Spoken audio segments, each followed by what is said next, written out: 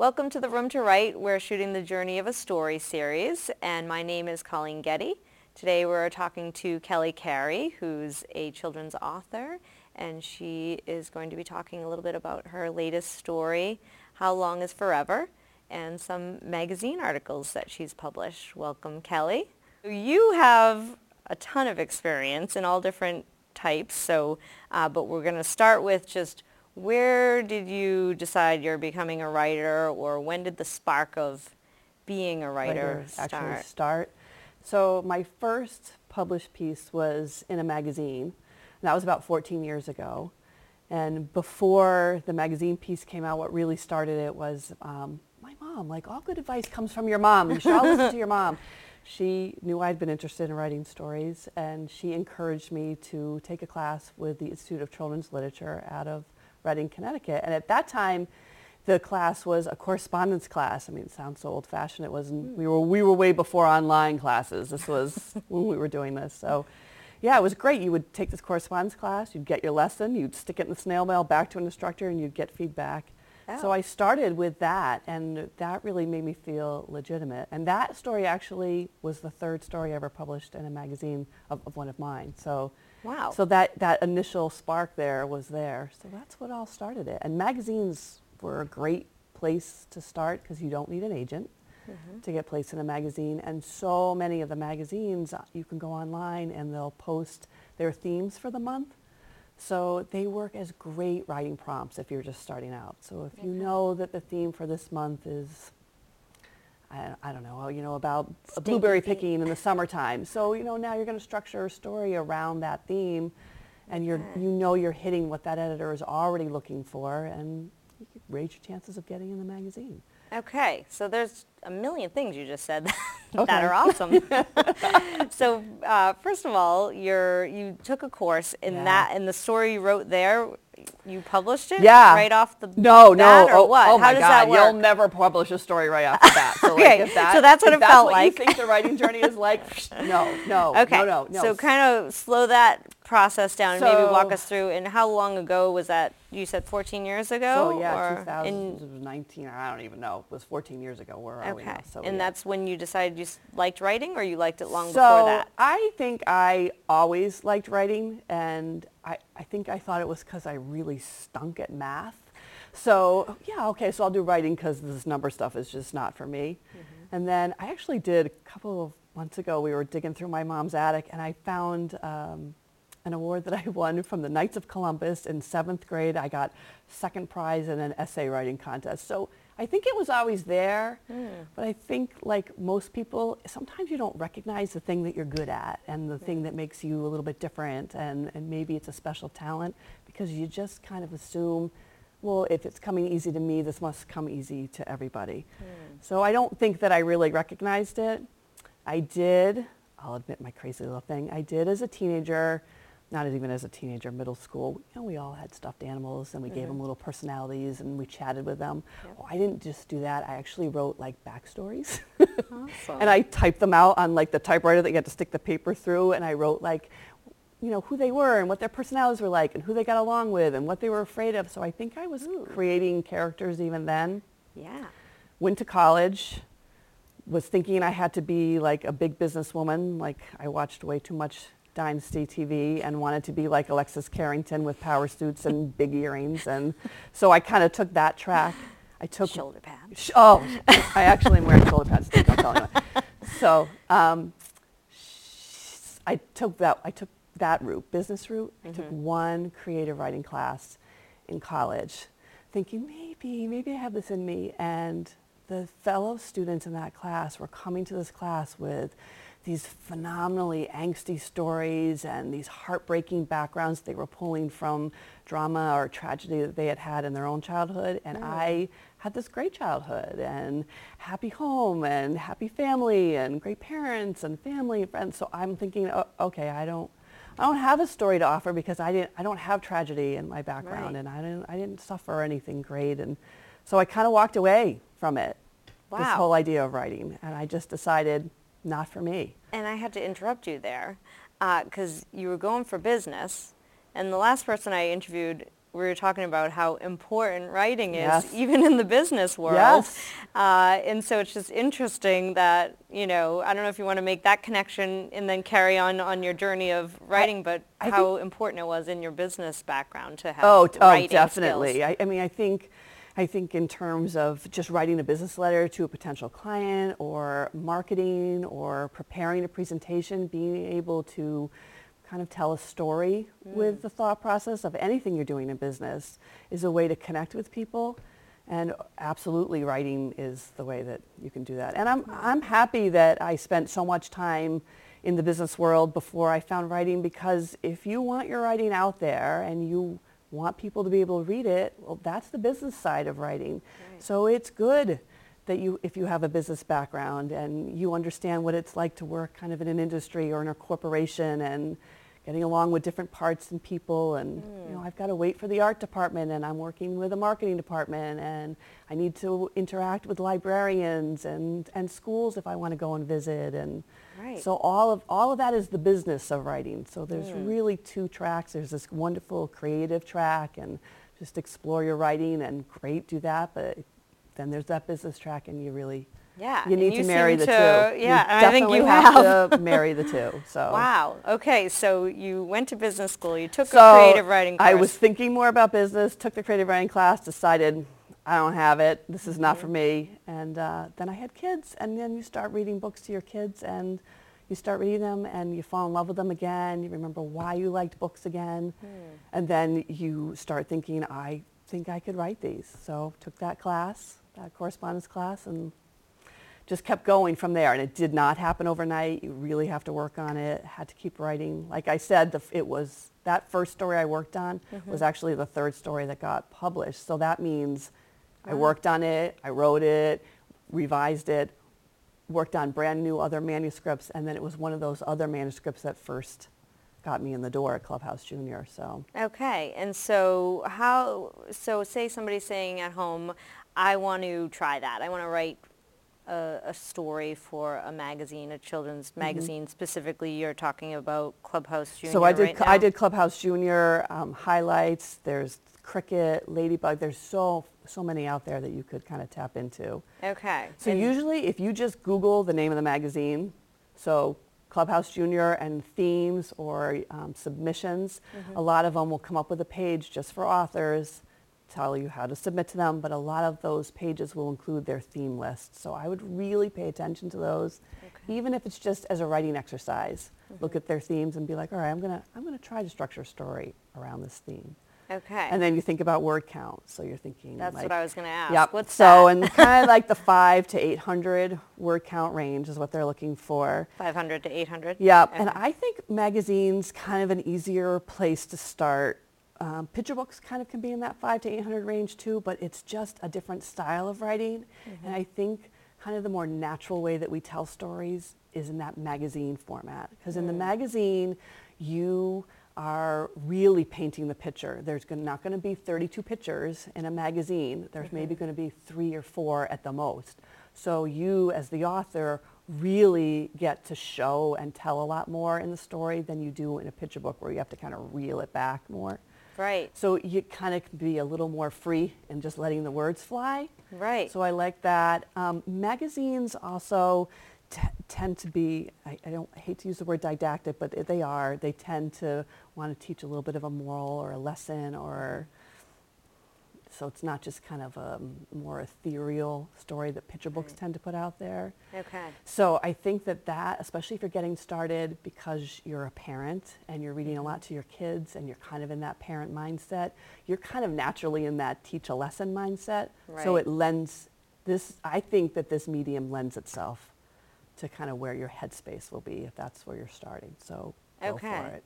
And so was that sort of, did you fall into writing for a magazine, or was that like when you wrote that first story, you knew you wanted to write for children and you said, I'm going to try and get this in a magazine, or did you think you were writing a book first? So I thought I was writing a book first. Definitely the Institute of Children's Literature, my teacher there was giving me hints about magazines and think about a magazine.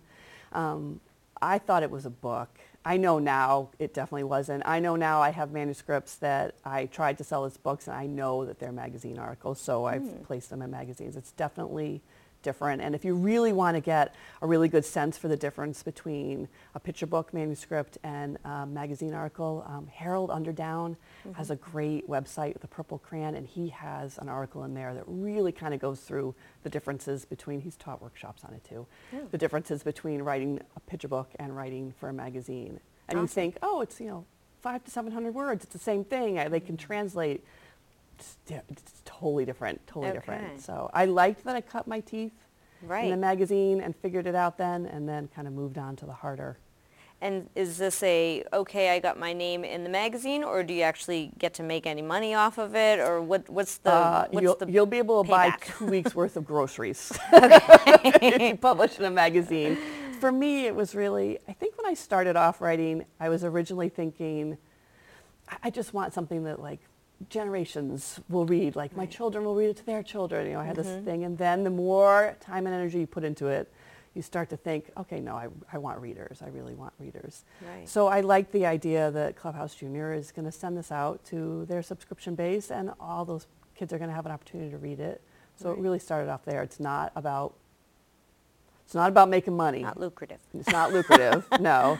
But I do think it gave me a sense of how to work with an editor, and that was the first time I got revision notes. Okay. So maybe walk us through that process, because is that similar? I mean, you Yes. have those two processes to sort of compare now. You're publishing a children's book, and you've published magazines. What's the process for that, editing and publishing, and is it much faster with the magazines? Oh, so much faster with the magazine. And I think at the time that the editors are picking up your magazine story to now really work on it, so they buy it, and then they might wait 3 or 4 months until they work on it, and then it's another 3 or 4 months before it's in the magazine. But they're really only probably working on it for the month or 2 before they are going out to the print with it. Whereas with my picture book, I signed the contract for my picture book 2 years ago. So it'll be 2 years before it comes out. So it is a much longer process. And I think Karen Boss at Charlesbridge, who is my editor, she and I went back and forth with the revision notes probably over 6 months. And this was after she bought it. So I was very happy that I had the magazine background where they're saying to me, hey, we need to make these changes. Can you get them back to us in a week? So I was used to that. I also think you really need to be used to the feedback on your work and being ready to change. You put your stuff out there, and especially when somebody buys it, it's perfect, right? You wouldn't put it out there if it wasn't amazing. So when you first get the feedback back to change something, I think any author who has really put their heart and soul into it is going to have a negative reaction to that feedback initially. Your knee-jerk reaction is going to be negative. So zip your lip, take it in, and then I wrote a blog on it called the Grumble, Spit, and Curse Revision Strategy, because that's what you do. You stomp around your house angry and mad for a couple of days, thinking this editor is loony to be suggesting this. This can't be right. It's great the way it is. Why should I change it? And then you finally come to, okay, kind of that moment of zen. I'll try it, and then it always is better. It's just they're always right. It's always better. It's just like your mother was always right. Your editor is always right. So you kind of just have to go with it. So I'm happy I did that so many times with the magazine articles. So, and this is the best story. This is the Dolphin Queen Valentine. So I sold. Is that your story that's on the mine. cover? Yes, I always say. Awesome. Magazine writing can make you a cover girl, and you can still eat cake. It's the best. Okay. So yeah, Giselle, eat your heart out. I've been on the cover of a bunch of magazines. That's but awesome. This story originally sold for their December issue, and originally it was a Christmas story. And I think it was called The Gingerbread Shop. All about Christmas, all about gift giving. I mean, 800-word plot arc based on going to a Christmas gingerbread shop. Sold. I'm in. And the editor called me up, I think in November, and said, hey, really sorry. We got another Christmas story in we like better. So we're bumping you to February. And I went, but it's a Christmas story. But I just said, okay. Zipped my lips, said, okay, I'll be back in touch with you. Hung up, grumbled, spit, cursed around my house for about 4 days, and rewrote it, and it became Dolphin Queen Valentine, which I mean, even just the title, Gingerbread Shop to Dolphin Queen Valentine, which one would you rather read? Like it became such a more unique story, so much better. I'm so much more excited about the finished product, and it never would have happened if the editor hadn't said, revise. So that's a perfect maybe example we'll sort of try to highlight here. You wrote a story, you thought it was done. It was done. It was sold. And then they said, did they just say rewrite it, or how did they walk you through, like, we want it to be called the Dolphin? Oh no! You know, She just said, can you revise it for February? Can you revamp it? And I literally, she gave me no direction other than that, and I literally thought, wacky, wacky. Like, did she not read the original? It's, you know. But she was right. I mean, because what happened when we took away Christmas, the real heart and theme of the story and what it was really about was really able to push forward and come through, and it made the story more universal and more unique. And wow. So yeah. That's amazing. I think that's a great, and it reminds me, I talked to Carol Gordon Exter. She was in my very first interview, and she talked about a manuscript that had one intention. She put it away, and then it finally sold for, it was the same heart of the story, but a different intention. theme. Yeah. I really, stories are like wine. Like they really are better if you just put them on the shelf for a while sometimes. They just need that moment of time, and you need a little space from it, and then you can kind of rejigger it. Totally believe that. All right, so now we're going to go from magazine articles, and so how do you make that leap from writing articles to writing a book? Did you think you were writing a magazine article and it ended up as a book, or how did that whole... This one I was definitely looking for the book. I took lots of classes, lots of workshops. There's great workshops through the Society of Children's Book Writers and Illustrators, which is SCBWI, and I don't know what it is about this industry, but we love our acronyms, and when you can actually say them fast, you know you've made it. So SCBWI, and they have great workshops everywhere that you can take, and so I took those. I took workshops at the Writer's Loft, which I really kind of credit the Writer's Loft for my debut break in picture books, because I took a class there from Karen Boss at Charles Bridge, who now is my editor. And I really think if you have an opportunity to take workshops and classes from agents and editors, and you have that chance to really get to meet them, to hear them teaching you how they want you to write directly from them, so powerful. I also think it made a big difference that I got to kind of know Karen. Like she teaches you a 10-week class, you're getting to know her personality, and you're chatting about things outside of just books. So you get a sense for, okay, I think I know what she likes, I think I know what she's looking for. And I also think it's a big deal for an editor to put your book up. They're putting their name behind your project. They have to go in front of an acquisitions board. Their boss is there. Their coworkers are there. I mean, they are really putting themselves on the line for you. So I have to believe that it helped Karen that she could say, all right, this was someone I met. I've seen her in person. I know she's crazy, but not too crazy. Like, I think I can work with her. She's functioning crazy. Yeah, I'm functioning crazy. Like we all are. Like, I think it gave her a sense that, okay, I know who Kelly is. I know I can work with her. So I think that helps. So sorry, I got to interrupt to ask. Go. A lot of writers they get an agent first, and then that's how they get an editor. And it sounds like, did you just skip that agent process go straight to the editor? Yeah, I mean, I got to go straight to the editor. I think workshops will do that for you. You go to conferences, you go to workshops, editors will say, because you've attended, you can send me a manuscript. So it's a little window into that that you can climb through, and I climbed through it. So do that. So that worked great. There are plenty of publishers out there that will let you submit them directly. It is way harder. I would much rather have an agent. I'm looking for an agent. Okay, so you don't have one yet. Oh yeah. Hoping. Okay. So I mean, if you want to keep going in this industry, which I definitely want to do, I want to be able to focus on the writing and not all this. There's so much business that you have to do. So if I had an agent helping me with that, yeah, I know. But if I had an agent that was helping me do that, man, I mean, and I could really dig into those manuscripts that need my attention, I would rather be spending my time doing that. So, and they're gatekeepers too. I mean, there are definitely publishers out there that I can't get to unless I have an agent. So it happens. So it was nice that I got to skip it. Or you got your editor. I got to Karen. This was the second one of my stories that Karen took to the acquisitions board. Wow. So, it is a long process. So, Karen got excited about another one of my manuscripts.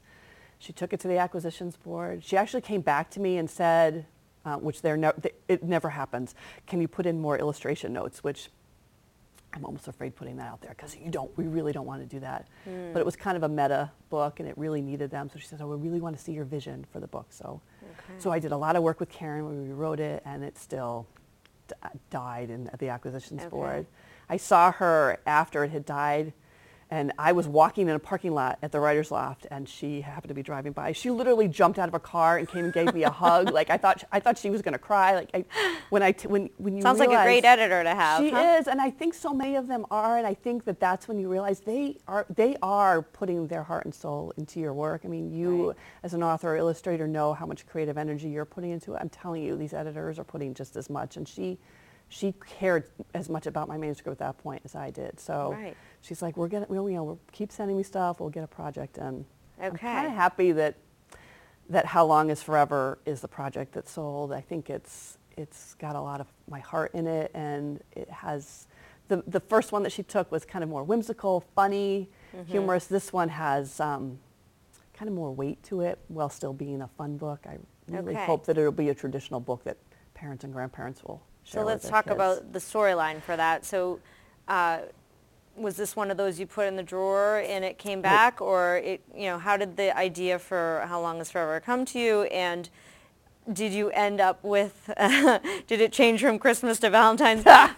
Or, did you end up where you thought you would, or did it really sort of transition? So always came out as a picture book. I always intended it to be a picture book.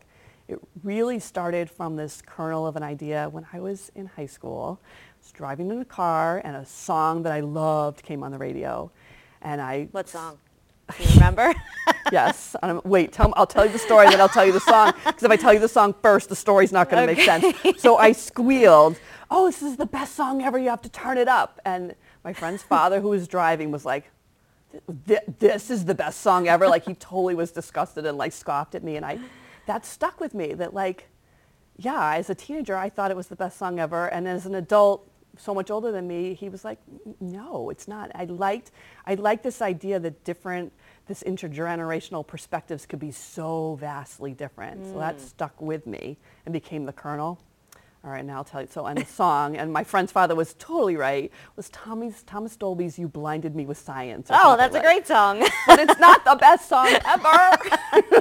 So in my story, in How Long is Forever, Mason is waiting for his grandmother to finish cooking the first blueberry pie of the season. And he whines that it is taking forever. And his grandfather, who has this perspective of age, says, "That's not forever." And he makes Mason prove that he knows the meaning of forever, because if you think baking a blueberry pie is forever, you don't know what you're talking about. So Mason sends off on a farm on this quest to prove that he knows exactly how long forever is. Wow. And I feel like that is, it's taking forever to publish, but it sounds yes, like... it was my own story.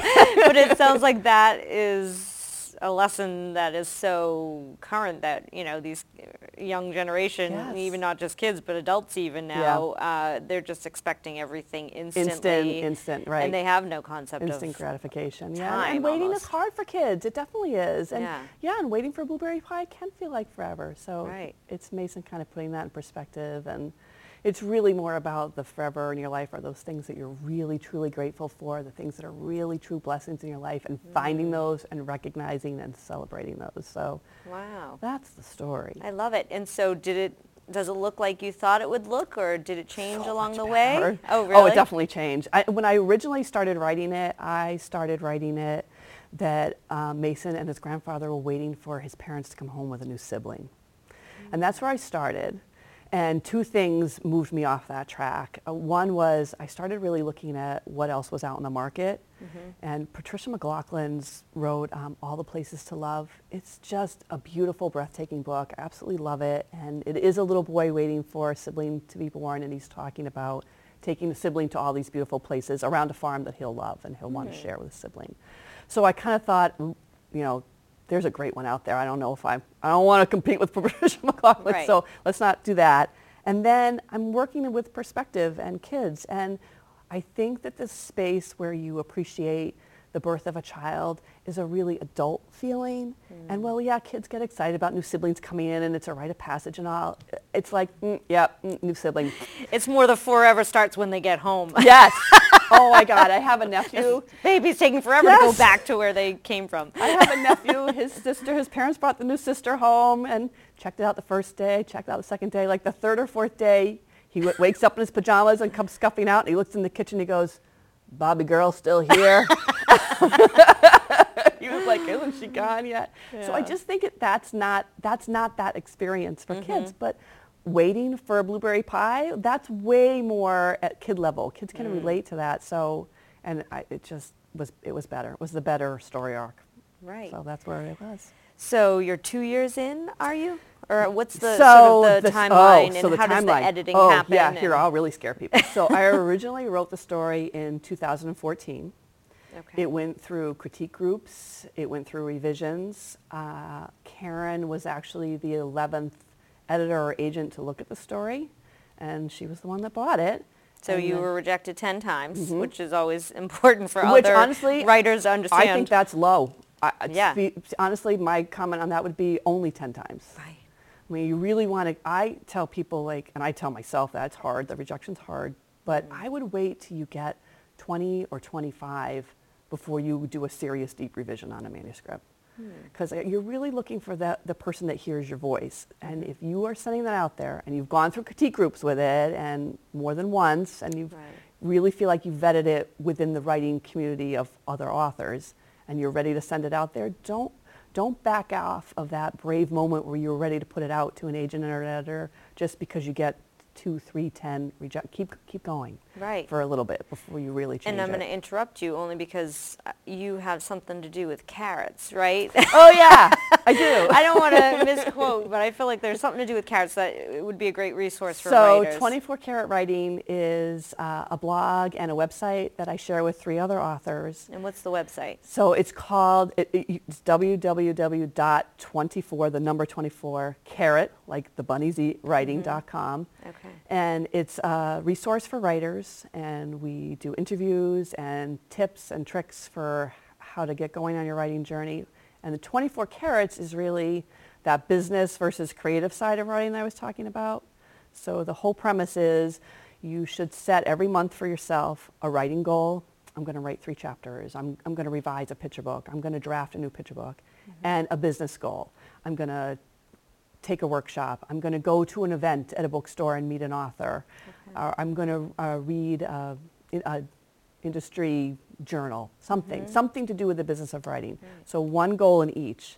If you do that every year for 12 months, or if you do that every month for 12 months, you will have 24 goals hit, and you will be a 24 Karat writer. Wow. So that's 24 Carats. So yeah. It sounds like that goes with your almost like 24 rejections until you get your 25th and that wasn't really why we came up with 24 Karat writing, but gee, that's really interesting. Yes, it is.